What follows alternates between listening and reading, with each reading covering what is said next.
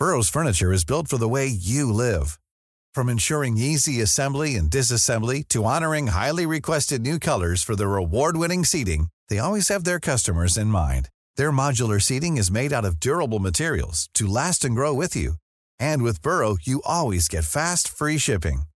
Get up to 60% off during Burrow's Memorial Day sale at burrow.com/ACAST. That's burrow.com/ACAST. burrow.com/ACAST. A lot can happen in 3 years, like a chatbot may be your new best friend. But what won't change? Needing health insurance. United Healthcare Tri-Term Medical Plans, underwritten by Golden Rule Insurance Company, offer flexible, budget-friendly coverage that lasts nearly 3 years in some states. Learn more at uh1.com.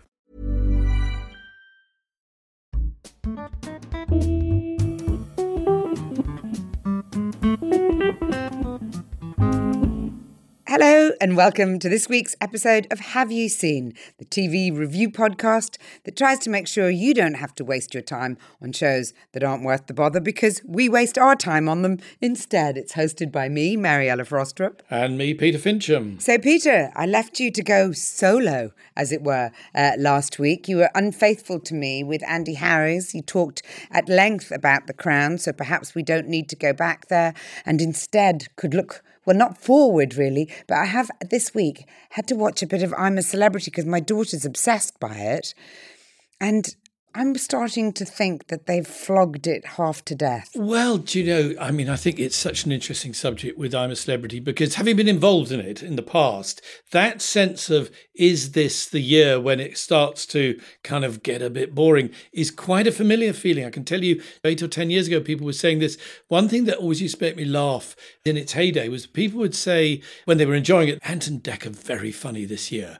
And I would always think, are you saying they weren't very funny last year? Because they've been, if you like Ant and Dec, they've been doing it brilliantly for the last 20 years. And if you don't, you won't. It feels incredibly bland and predictable now.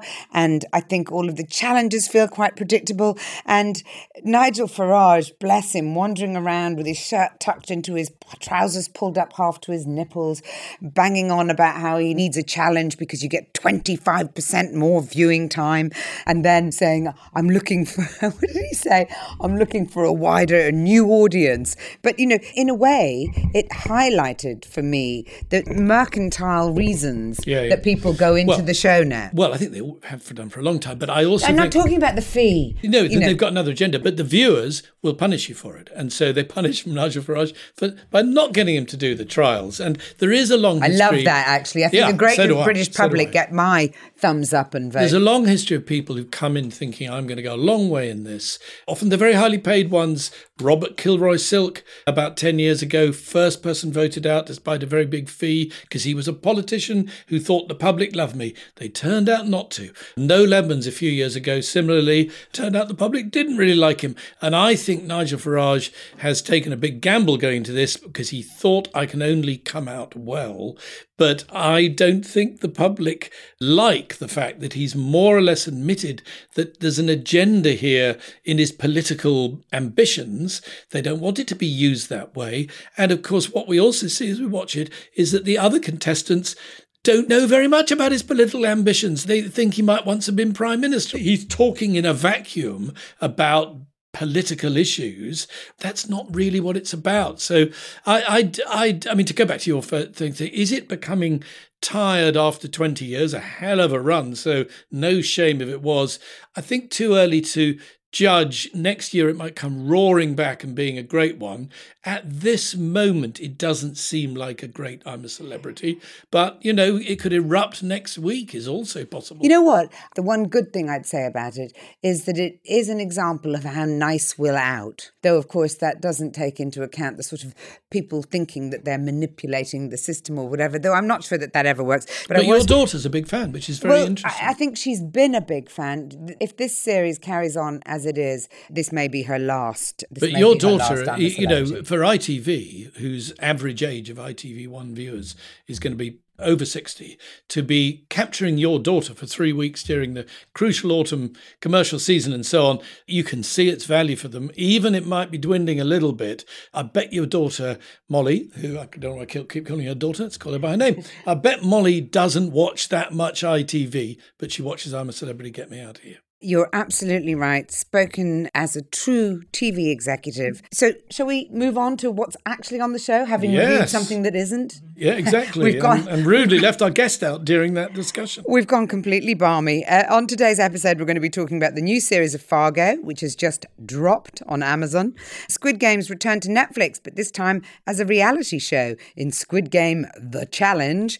And we're going to see what we make of the new series of Rick and Morty. I'm delighted to say that our guest this week is the brilliant actress, comedian, presenter and writer Mel Giedroyc. Hello! Hello, Mel. Have you seen Owes a Particular Debt to Mel, as she was the guest on the pilot we made, months ago. She convinced us and others that this would be a fun thing to do and that the odd listener or two might agree. What I'm saying is, if you hate the show, you should feel free to blame Mel as well as Mariella and me. All that having been said, Mel, it is a joy to have you back with us. How have you been? Really, really well. Thank you so much. Thanks for having me back, actually. I was worried that my performance in the pilot might have been, I don't know, a little bit below par. I was worried, I was fretful, but here I am in the proper series. And that's unbelievable. Unbelievable that you were worried, because I actually phoned our erstwhile producer Owen and Peter the next day and I said, honestly, I think it'd be much better if it was Peter and Mel. Oh, stop it, Mariella. Is it not true, Peter? Let's say Mariella set a trap for Owen that he realised almost immediately he shouldn't step into, and it was all fine. And that's why we're still here and enjoying doing it, and very, very happy to have you back as a guest.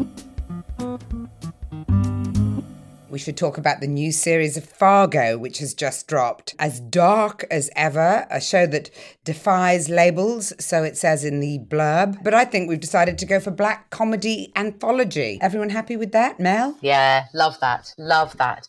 I haven't watched all the seasons of Fargo. I have to come clean. I saw the original film, loved the original film. I've dipped into the seasons, but I'm reliably informed that this season apparently is season 5 is back to form. That's what everyone's saying. Is that right? Do you agree with that? I have to tell you both that I am a Fargo virgin. Wow, okay. Yes. Just in case there's anyone out there like me who's a Fargo virgin. This series stars Juno Temple as Dot Lyon, a seemingly typical Midwestern housewife living in Scandia, love the name, in Minnesota. Dot isn't entirely what she seems, and as the series progresses, her mysterious past comes back to haunt her. And John Hamm pops up too, so what's not to like about that? As the first episode opens, we're met with what can only be described as a riot at the Fall Festival Planning Committee at Scandia Middle School. Dot manages to get herself arrested after taking the protection of her daughter, who was with her at the meeting, a little too far into her own hands. Ma'am, I'm sorry, could you... I'm worried about my daughter. We just saw her mama carted away in handcuffs. Well, you should have thought about that before you tased the officer. Should have thought, oh boy, I hope my daughter don't see her mama carted away in handcuffs. What's the world coming to is all I'm saying. Neighbor against neighbor. I agree with you there. We were just trying, me and my girl, to get out. School board meeting, my ASS. Even though that scene is from early on in the first episode, I think it really does capture the sort of offbeat darkness and sheer weirdness, dare I say, that Fargo so revels in. Even the way Juno Temple delivers those lines is somehow just a little bit otherworldly. So what did we think? I'm going to start with Mel, actually. I really enjoyed it, actually. I wasn't convinced by the first scene that I was going to enjoy it as much as I did. I thought, okay, this is going to be super arch. This is kind of going to be a bit weird for weirdness' sake. Are we going to be just going down a whole rabbit hole of, Weirdy McWeird? But actually, by the end of the first episode, I was waiting, nay, gripping the remote control, and I went straight into 2. So I've seen 2 episodes, actually. I love Juno Temple. She's British, Mel. She's Julian Temple's daughter, isn't she? One thing about Fargo is that it's based on the film And I think it's that rare thing. I think at its best, it's as good or even better than the Coen brothers film. And I think sacrilege. I have to stop you there and say, I think no. I do think it is. And I think it's an example of how the longer form of television allows, this is not by the Coen brothers. It's taken up by this guy, Noah Hawley, who has effectively been its creator and writer and director for television. And he's made it, a huge bit of his life's work. Every series has a completely different group of characters and a completely different story. But it is linked tonally completely to the original film, and in terms, and I think this is really important, of its location. It's set in Minnesota, where they talk in this very peculiar way, the Minnesota accent, and it's this idea of Minnesota nice. These people, I can't do the accent, so I'm not going to try, who talk in a really nice, homely way to each other. Yeah. And then the secret sauce of it is that you mix that niceness with violence and really dark goings on. And the Juno Temple character here, Dot Lyon, perfectly encapsulates it. She looks as if butter wouldn't melt in her mouth. But in the first scene that we see her, she tases a police officer. You mentioned the accents there, and I need to speak up because I was quite excited to see the woman I thought was Jennifer Jason Leigh, but I wasn't quite sure because of the same way as the morning show, as we talked about the other day. I think there's quite a bit of work gone on there, and I wish actresses would stop doing that. But her accent has actually, I'm not the only person to have noticed that it is really strange. And I would even argue that they've gone OTT with Juno Temples, because if you remember the brilliant Frances McDormand, and obviously the Coen brothers film was set in the same place, she had a Minnesota accent, and it didn't sound like Strangled Cats. And so I think they've gone a bit comic strip with the accents. I think it is arch, actually. I think the whole thing is pretty arch, but I don't mind that. By the way, Jennifer Jason Leigh, it seems to me, is much about she drawls in the way that Americans do, possibly because she can't actually move her lips very much. I was all the work that you're referring to. So it sort of comes out of the side of her mouth that still works. She is a fantastic character. She is really good, isn't she? She's a fantastic character in it, I thought. She plays Juno Temple's mother-in-law. She seems to be pretty horrible to everybody, quite honestly, but particularly her daughter-in-law. And she has this rather extraordinary accent. A plot summary, I think, would be very difficult because it sort of starts with that scene. That was actually my favourite scene, Mel, in the whole programme, was when all those parents were laying into each other at the parents' meeting, because I can tell you there's been quite a number of times when I felt like reacting like that. It's my fantasy. It's my total fantasy to take somebody out with a taser at a PTA meeting. I say PTA meeting. I never actually attended one when I was bringing up my kids. But, the Christmas fair, the obligatory, all the chat, the good stuff we do for schools, which of course is very, very important. But often there would be somebody that you would want to, plough into in some way. But that's beside the point. But Noah Hawley, is he a sort of young'un? Is he a fanboy young'un that's been obsessed with the Coen brothers? And this is his homage, obviously, to the Coen brothers, but done in a sort of, I'm being a bit postmodern and arch about it? Or is he actually just a producer, a gnarly old producer that said, oh, this is a good idea for a money-making franchise? The interesting point about the fanboy, and should other people pick up franchises and kind of remake them? But, this series has been nominated for 55 Emmys, apparently, since 2014. Do you not think that often happens with programmes that people don't understand, so they think they ought to like them? Well, but they're complicated plots that require, but it all adds up. If I've got a misgiving about this new series, it's not at all about Juno Temple or Jennifer Jason Leigh. I've got a misgiving about John Hamm. I think kind of Hamm by name, Hamm by nature here. He hams up the part, which is vaguely similar, if you've seen it, and I know you have, Mariella, to the part that Kevin Costner plays in, what's that thing, Yellowstone. In other words... Oh, be still my beating heart. But John Hamm plays the corrupt kind of... He's put on a lot of weight for this part, John Hamm. Yes. Or maybe he put on a lot of weight and then they gave him this role. So I was obsessed with that. I was thinking, gosh, lucky chap. He probably was told to eat loads of Ben and Jerry's Yeah, that's What what a they do. job. But That's he's what they also do, doing yeah. that acting when you stick your tummy out a bit and walk in a way that says, I'm now a fat person. Are we allowed to even say the word fat today? Which, of course, is so at odds with the sort of Mad Men image of the dashing John Hamm. But I think he's a bit broad for it. Do you mean broad quite literally? Are you being both. fattest No, again? I mean both. I mean, I think it's quite a the broad perf. performance. The perf is broad. And I think this tone that obviously the Coen brothers invented, which is this sort of sickly sweet people talking in this nice way and then really dark and indeed violent stuff going on, is a wonderful thing, which I think is, in this series, only 2 have gone out so far. I'm waiting for the 3rd. It's Same. absolutely in good working order. Yeah. I will definitely watch another episode of it, but I'm afraid that I can't agree when you keep lumping it in with the Coen brothers film, because I think the Coen brothers film was a thing of great artistic beauty. And in fact, I'm sure Frances McDormand won the Oscar for her performance, or it was certainly nominated. And I thought it was a brilliantly subtle and subversive movie about, as you say, these seemingly incredibly workaday pedestrian people in Minnesota, but actually reveals them as having, this sort of other life that is so much more compelling. And I think that the TV series, much as I will go back and watch another episode or 2 because I'm intrigued by it apart from anything else, I think that it just escalates everything in the way that telly does. It speeds it up, it escalates it, it's darkly subversive, boom, boom, boom, boom, boom. It didn't make much sense to me. I felt absolutely no investment in the characters, which is not how I felt watching the movie. Oh, and I don't mean to really? keep bringing in the movie, because actually I would see them as 2 entirely different things. And I'm very happy to talk about the TV show separate to the film, but I can't have you bringing one of my all-time favourite films in the same sentence. Okay. Well, we're going to be on different pages here. I think the TV, at its best, is the equal of the film.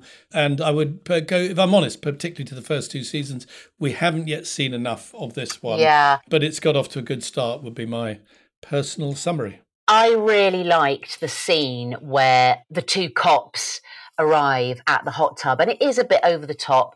Ham is in the hot tub. Of course, we see him fully naked from behind at some point. He's smoking a massive cigar. He's showing off the paunch that he's put on with the Ben & Jerry's. We don't know the details of that. But there was a really interesting conversation that they had between the differences between right and wrong and illegal and legal. And I just thought, in a kind of post-Trump, or not even post-Trump, in a Trumpian America, I thought that was great, actually.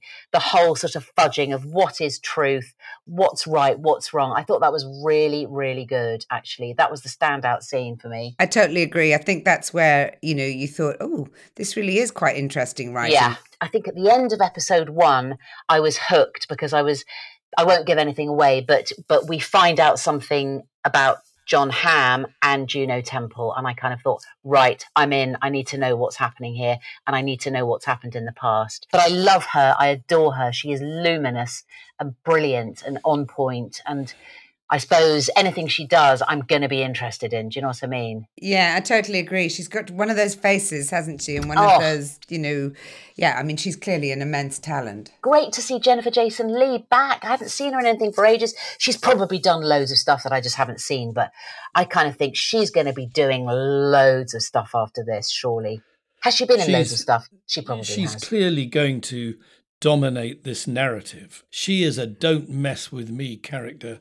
Writ large, isn't she? So we don't know where the story goes from here. She'll be standing at the end of it, won't she? I think. It's most certainly. She's the cockroach of the series, isn't she? She's the survivor. God, she's marvellous, though. That draw, that kind of real kind of draw. Wonderful. Very good impersonation of it, Mel. Quite bad, I thought, Finch, but bless you for that. They are dropping it on a weekly basis, slightly to my frustration, because I'd have binged it by now. So in about, is it 8 or 10 episodes? I mean, there's a long way to go. Maybe we should mention it again, when it's all over, and see, did it fulfill its promise, or if you aren't so sure about it, did it improve, and so on and so forth. We can only judge the 2 episodes that are up there at the moment. I think that's a very good idea, because it'll also remind me to go back to it, because I'm afraid that now when things drop once a week, I drift. Oh, Really? That is a whole big subject of conversation, isn't it? Yeah. Are we now what do you think, Mel? Are we in a streaming, binging world, or do we still like deferred pleasure from having to wait for something? Mariella, I'm not sure if that was about television, but Mariella made it perfectly clear that deferred pleasure is not something she believes in. Oh, Mariella, give me the deferred pleasure every time. Don't you love that thing of knowing that, you know, whatever it is, Sunday at 8 o'clock is going to be your time just to nestle in your sofa in front of the telly and find out what happens next. I'm completely all about the deferred pleasure. I feel dirty when I binge. I feel rubbish. I feel I've let myself down. I feel dirty when I binge and I love it. I'm just going to open the window so let the temperature down a little bit in here. The 5th series of Fargo is available on Amazon Prime.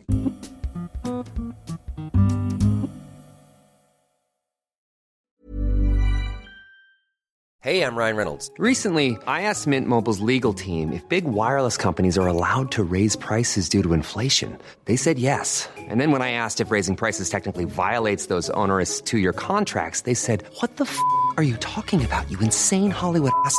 So to recap, we're cutting the price of Mint Unlimited from $30 a month to just $15 a month. Give it a try at mintmobile.com/switch. $45 up front for 3 months plus taxes and fees. Promo rate for new customers for limited time. Unlimited more than 40 gigabytes per month. Slows full terms at mintmobile.com. Everyone knows therapy is great for solving problems, but getting therapy has its own problems too, like finding the right therapist, fitting into their schedule, and of course, the cost. Well, BetterHelp can solve those problems. It's totally online and built around your schedule. It's surprisingly affordable too. Connect with a credentialed therapist by phone, video, or online chat, all from the comfort of your home. Visit BetterHelp.com to learn more and save 10% on your first month. That's BetterHelp, H-E-L-P. There's never been a faster or easier way to start your weight loss journey than with PlushCare. PlushCare accepts most insurance plans and gives you online access to board-certified physicians who can prescribe FDA-approved weight loss medications like Wegovy and Zepbound for those who qualify. Take charge of your health and speak with a board-certified physician about a weight loss plan that's right for you. Get started today at plushcare.com/weight loss. That's plushcare.com/weight loss. plushcare.com/weight loss.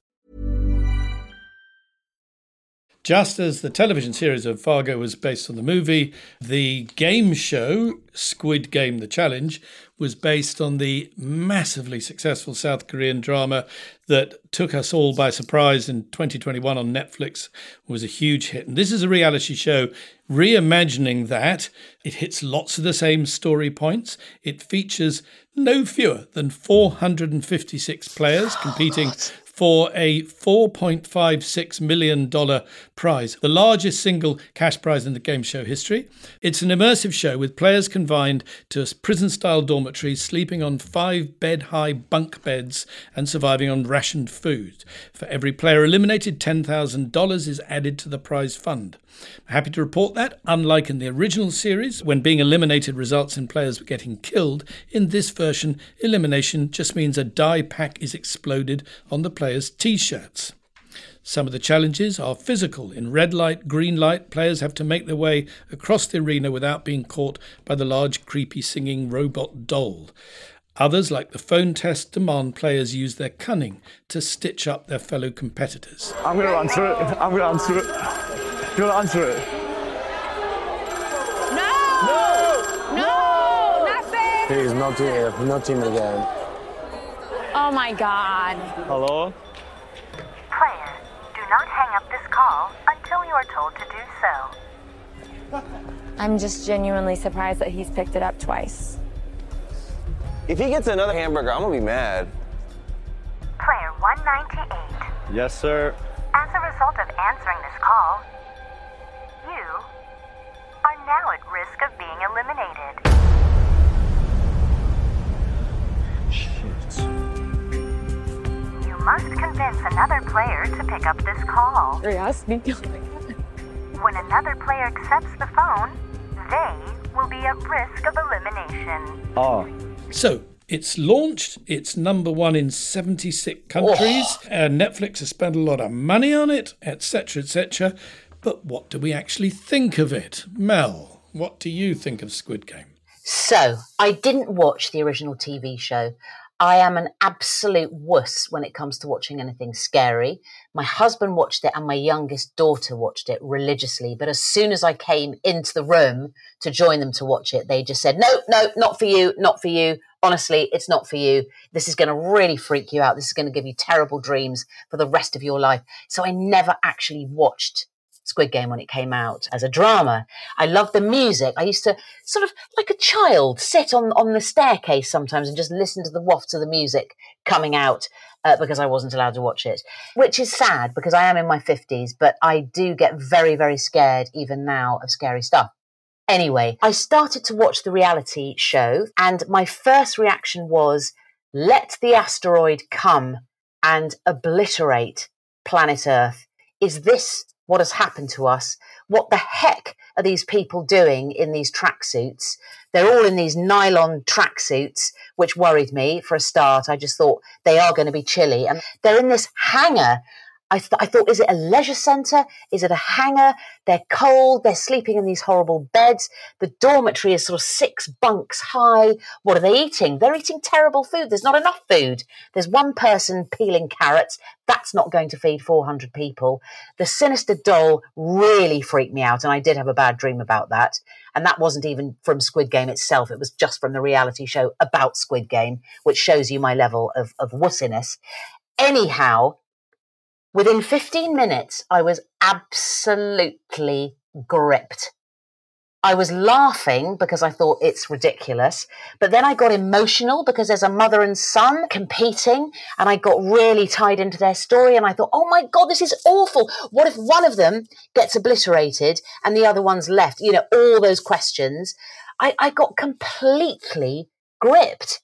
Then I started to think, oh my God, what if I was producing this show? And then I started sweating, thinking this would be the worst show on earth to try and produce. Can you imagine producing? How many cameras are following that show? All those talking heads they have to do, all the technology has to work. I got very, very stressed, but then gripped again. So in answer to your question, hated it at first. I thought Earth must die. Humans have gone too far now, and then now I'm totally gripped, and I watched the next episode. I'm invested. Ridiculous behaviour. Totally agree with Mel to a point, which is I did think also let the asteroid obliterate us. I felt initially, at least, and I'm not sure that this feeling has gone away, that these were sort of desperate people, desperate for this money. Who wouldn't be desperate for whatever it is, $4.56 million. And they were being exploited. That desperation was being exploited in a way that was only a step up from exploiting desperate people who are hungry. Or it just felt like so nihilistic and such a horrible look at humanity. And the whole ethos behind it feels like it's trying to bring out the worst in human beings, not the best in them. I think that there are some really great characters in there, and I love the mother and son. The mother and son. But I thought the guy who sort of sat there and was interviewed and said, yeah, look, every time someone's eliminated, I just think about the money. It's just about the money. I just want the money. The whole thing seemed to be a highlighting experience of people's worst attributes. And I don't know if it's about where my head is at the moment or something, but I felt, you mentioned feeling unclean for binging. I felt sort of unclean witnessing people being put through this. I felt like I was actually watching the real Hunger Games to a point, and I hated those guys in the red suits with the faces gone. So no humanity in the people who are what would we describe them as? The sort of custodians of the Squid Game set. Something like that. Wardens, It's like prison, isn't it? Or they're like a sort of a really sinister PE teacher, you know. Imagine the PE teacher from hell. Wearing a balaclava. Never seeing their face, And then I was worrying about the washing. I was thinking, we used to get this on Bake Off. People would write in and say, why do people always wear the same clothes when we know that, the episode is filmed over 1 or 2 or even 3 days? I was worrying about the state of the tracksuits. They're always in those tracksuits. How many days are they in there? How many? All that sort of stuff started to play on my mind. I bet none of that worried Peter. Well, I didn't have that particular worry, but I think I did watch it through a different lens than either of you, because I did watch Squid Game, the drama series, and I thought it was one of those very unlikely, rather weird, bleak, dystopian, but brilliant. It was brilliant. So watching this, I had the reaction of somebody who watched the drama series, which is to think, in what ways are they going to mess it up? And I've got to be honest, in no ways at all, I think. I'm not disagreeing with anything you've said about it's a bleak view of human nature, though I think there is sort of heart starting to come through. I've watched more than one episode. I'm further into it. But it's very bold as a piece of television. It's a game show. It's got no host. It does things that go against all television game show rules. You don't get to know the contestants at all at first. There's 456 of them, and yet weirdly it doesn't matter. They start killing them very quickly indeed. It's got some resemblance to a show that Ant and Dec made during my time at ITV called Red or Black. It was basically a roulette wheel, and it was all about red or black. And it had a vast number of contestants who were rapidly whittled down. They all were just there for the money. But it had a missing thing that is in Squid Game. They didn't need to show any skill at all. So the audience thought, these people don't deserve the money. And as you get further into Squid Game, the challenge, you realise it may be cunning skill, because even at the end of the first episode, you have a very dramatic scene where they've all got to choose a symbol that they're going to have to try to create out of it. And they behave, I mean, the worst of human nature is on display. And then, spoiler alert, they all get eliminated because they can't agree on who will have which one. And it's at around this time that I start to think, as you've said, Mel, whatever your, if you like, moral sense of it, oh, it's gripping. It's clever. It is gripping. And things like The Mother and Son give it just enough heart for you to feel, I'm going to care about some contestants. Because if I didn't care all the way through, I think it would be dead in the water. Absolutely. There are little kind of chinks of light, of redemption, I think, within the bleakness of it. And also, I have to say, I was particularly traumatized as an insomniac by the first sight of that bunk room. Because, Awful. I can't go to sleep when I'm in a lovely room, in my cozy bed, curtains closed, earplugs in, eye mask. The idea of being forced to sleep in that room with 300 other contestants, on 5 berth bunks, well, that just tipped me over the edge. Also the health and safety aspect of it, because when my children were little, if I put them in a bunk room, one of them went up top and one went below. I worried about the one up top falling off the ladder on the way down. Yeah. But 5 floors of bunks. 5 floors up, yeah. If as does happen, you need to go to the loo in the middle of the night and it's dark and they've turned off the lights, you've got to climb down 5 floors of bunks. That seems to me to be one of the most dangerous things in the show. And also, but the level of emotion, even in the first game, there's this one character, again, I don't know his name, he's just a number. He's got the gingery hair and he is literally crying with relief when he gets through that first game. And you think, my goodness, I mean, the level of sort of anxiety amongst all the people is just too much. Have you noticed that they can't stand still when they're in a queue? They're just hopping between one foot and the other. Isn't that because they're cold, though? Isn't that because it could be because we've learned about the hypothermia, so I wonder. I think that Mel's right. I think that actually that's the main reason. Oh, aside from the sort of dystopian, creepy nature of it, the main reason that I won't be watching it again is the level of anxiety. I feel like we already live in incredibly stressful, anxious times, and it just tipped me over the edge. I just felt really, really uncomfortable with the whole thing. And maybe that's just me being a bad sport. The show represents kind of everything I hate about being a human, but nevertheless, those clever TV folk have blooming got me by the short and curlies. It's embarrassing, but it's true. I probably will watch till the end. Those clever TV folk, by the way, are Studio Lambert and The Garden, and they're both British production companies, although they are adapting a South Korean original idea for a very international audience, mainly American. So you got to say they've done well, those guys, I think. First 5 episodes of the show were released internationally on 22nd of November. Episodes 6 to 9 will be released on the 29th of November. And then the final, so we're back to deferred pleasure here, guys. The final is going to be, finale is going to be released on December the 10th. So, our third show this week, we've had a suggestion from a listener, actually, who some of you may recognise. Hi, Mariella and Peter. It's Richard Herring here from RHLSTP, the top interview podcast currently on tour. Go to richardherring.com to find out where it's coming. I was wondering if you have seen the new series of Rick and Morty. Now, this used to be my absolute favourite show. I think the early series are the greatest sitcom of all time, maybe. It's certainly the best comedy of all time. Fantastic stuff. The last few series I haven't really enjoyed. This one's a bit more controversial as it has new voice actors added. Have you seen it? Have you seen it at all? Do you like it? Did you like it before? Do you still like it now? That's what I want to know. What do you think of Rick and Morty? Thanks very much. Well, we aim to please here at Have You Seen? So at Richard's suggestion, we've had a look at the new series of Rick and Morty. If you're new to the show, it's an animated science fiction sitcom that follows the misadventures of misanthropic mad scientist Rick and his wide-eyed grandson Morty. It's won a couple of Emmys and has even been the subject of a couch gag at the beginning of an episode of The Simpsons, all very pop will eat itself, or, I suppose to others, the highest honour for any animated series. I think it's fair to say it's quite unlike anything else on telly. How is my son supposed to pass his classes? Let's go. If you keep dragging him off for a high-concept sci-fi rigmarole. Oh, man, Rick. You smell that? That's the smell of adventure, Morty. You're a good kid. I'm going to accomplish great things, and you're going to be part of them. And you're going to keep your mouth shut about it, Morty. I'm gonna park it right here, Morty, right here on this. Hey, Dad, where's Morty? He's busy. Your father is a horrible influence on our son.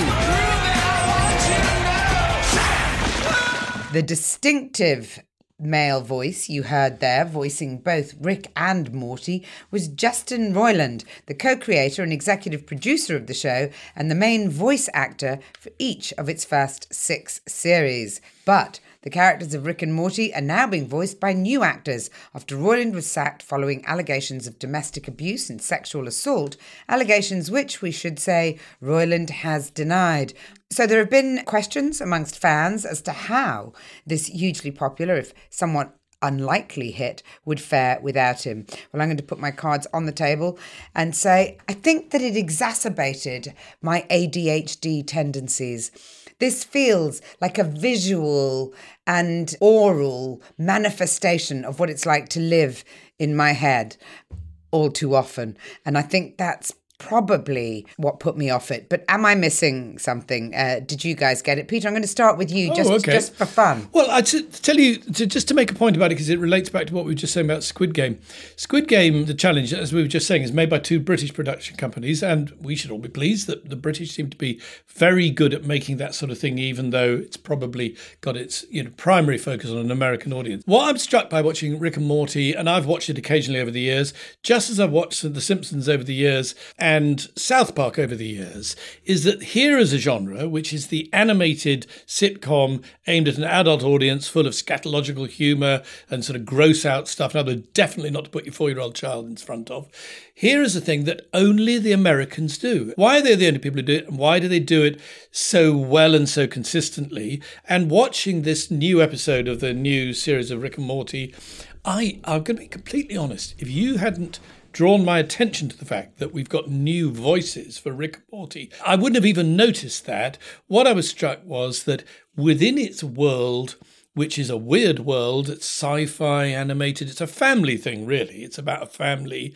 It knows what it is. It's got good, clever gags. I loved Hugh Jackman turning up as himself and being very funny as a sort of absurd version of himself in on the joke, which could be cringe and could be a bit sort of cozy. And I thought he was really good.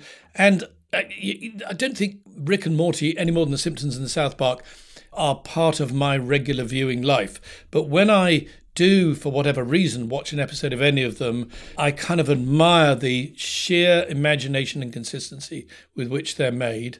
And I felt that about this episode of Rick and Morty. Oh, that's a from Mel. I was just thinking, I met Hugh Jackman once backstage at a play that I was involved in, and he came to see the play, and he was so quiet, just so unbelievably quiet. So the opposite of his character in this. Oh, totally. We all put on like loads of extra lip gloss because the word got round the cast that, oh, Hugh Jackman's in. Oh my God. And there was one cast member who was obsessed with Hugh Jackman, who put on like a kind of corset thing as well as extra lip gloss. We all bundled down to the dressing room where we knew that he was going to be. And he didn't say a word. I mean, literally, he was with a manager who sort of spoke for him. Can I just say, I've got a Hugh Jackman story as well. Come on. To tell it?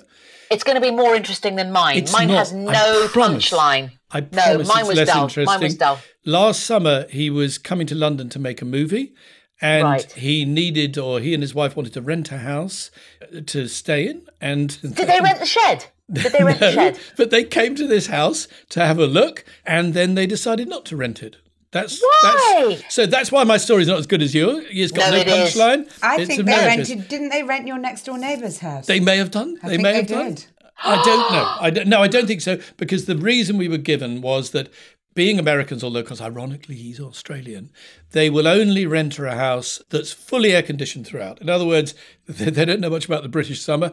Apparently, they turned up and said, "Where's the air conditioning?" or "Where's the air conditioning, mate?" And because we do not have wall-to-wall air conditioning in our house, they refused to rent it. I'm surprised you've got any air conditioning in the house. Mariella, you must have met Hugh Jackman. Have you met Hugh Jackman? Have you got a Hugh Jackman? Come on. I have met Hugh Jackman. Come on. I have met him. I've interviewed him. He was neither quiet nor loud. He seemed pretty self-effacing, actually, which I always think is quite attractive in an actor because it's rare.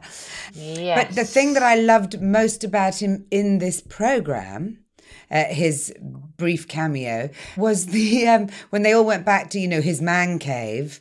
Yes. There was a giant portrait of Hugh Jackman on the wall of Hugh Jackman's man cave, of him naked, sort of looking sexily over his shoulder, casting a glance. And I just thought it was hilarious that was in the background. No one mentioned it. It was just there. Slightly like the image of John Hamm in Fargo. I'm just doing this to show how carefully we knit our programmes together, because John Hamm shows us his bottom in all its glory in Fargo, and Hugh Jackman shows us a drawing of his bottom in Rick and Morty. In all its glory, I have to say. In all its glory. I'm afraid to say that was not enough for me to make it something that I was interested in or would indeed go back to. I kind of thought, I've seen all the guest stars in cartoons before. Actors are obviously queuing up to do it because it's a way of making themselves look ridiculous and, aren't we normal and we can laugh at ourselves. Sorry if I sound really jaded. I just didn't get it. I didn't get Rick and Morty. I'm probably totally the wrong demographic for it. I missed The Simpsons the whole time pretty much as I was watching it. I kind of thought, I want some quietness and some loveliness and some comfort. I found it abrasive and I didn't find it that funny. I think there was a gag I laughed out loud at. I can't remember what it was. Something to do with the President of the United States being beamed in suddenly on a spaceship. But I just thought, meh.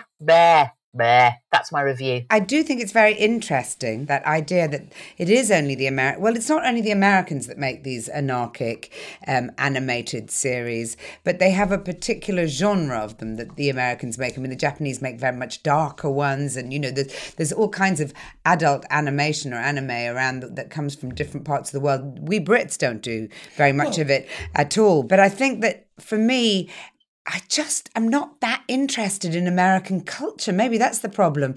And I have to engage with characters. And like I said, it's so chaotic and so sort of out there that I just felt like it honestly was just a copy of the inside of my head, and I had to switch it off. Yes, I think the only point I'm making is that the Americans have worked out a way of producing half-hour comedy on a kind of industrial scale, and maybe it's because they pay the writers so well and they get writers in a room and say, give us a lot of gags and so on. And, you know, there's a lot going on visually in these cartoons as well, which is kind of brilliant. That doesn't mean it's quite for me. And I think there's a theme we're hitting on here that you've both said in this conversation, which is about you're looking for television that's, I don't know, reassuring or calming or whatever. And yeah, fair enough. Squid Game definitely isn't that. And these high energy, it's like they're on Ritalin, these comedies. You know, they come at you at very high pace. You need to be in a certain frame of mind, or maybe a certain age, dare I say it, to watch them. And yeah, I think, bottom line, that I'd never seen Rick and Morty before, but I'd heard about it from my nephews. I've got loads of nephews and a lot of them are quite into it. I sort of thought I was going to be watching something new, like really new. And to me, it looked like the same, I don't even know what the terminology is, but the same drawing, the same design as Family Guy.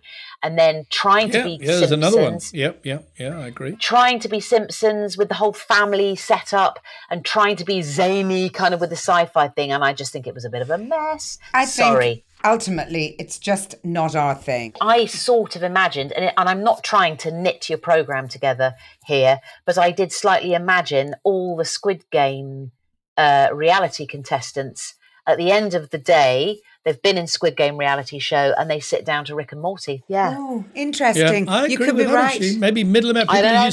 People who watch Tiger King watch Rick and Morty, I think. Yeah. Middle American who people. knows? I quite like Tiger King. What are you saying? Well, I guess another rabbit hole we could disappear down if we had time. Let's not go there. We were discussing the new series of Rick and Morty, which is available on Amazon Prime. So thank you to Mel Giedroyc, because we love having you on our show and you're a wonderful guest. And it's been great to hear your insights about the program. To a degree, you've had to play the role of a referee and I feel, we're grateful for you to do that as well. But it is sometimes necessary with me and Mariella for, that moment in the boxing match when they put the hand between you, push you back to the corner. Thank you so much, Mel. A delight to have you back.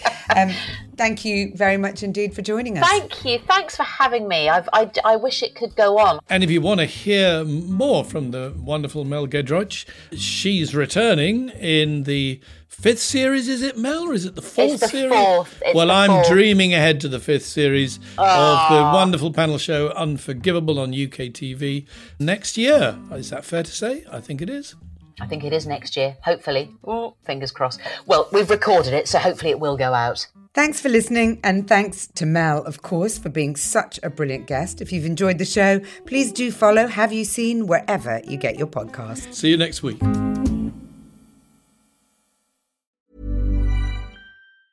Planning for your next trip? Elevate your travel style with Quince. Quince has all the jet-setting essentials you'll want for your next getaway, like European linen, premium luggage options, buttery soft Italian leather bags, and so much more. And is all priced at 50 to 80% less than similar brands. Plus, Quince only works with factories that use safe and ethical manufacturing practices. Pack your bags with high-quality essentials you'll be wearing for vacations to come with Quince. Go to quince.com/pack for free shipping and 365-day returns. Imagine the softest sheets you've ever felt. Now imagine them getting even softer over time. That's what you'll feel with Boll & Branch's organic cotton sheets. In a recent customer survey, 96% replied that Boll & Branch sheets get softer with every wash. Start getting your best night's sleep in these sheets that get softer and softer for years to come. Try their sheets with a 30-night guarantee. Plus, get 15% off your first order at bollandbranch.com. Code BUTTERY. Exclusions apply. See site for details.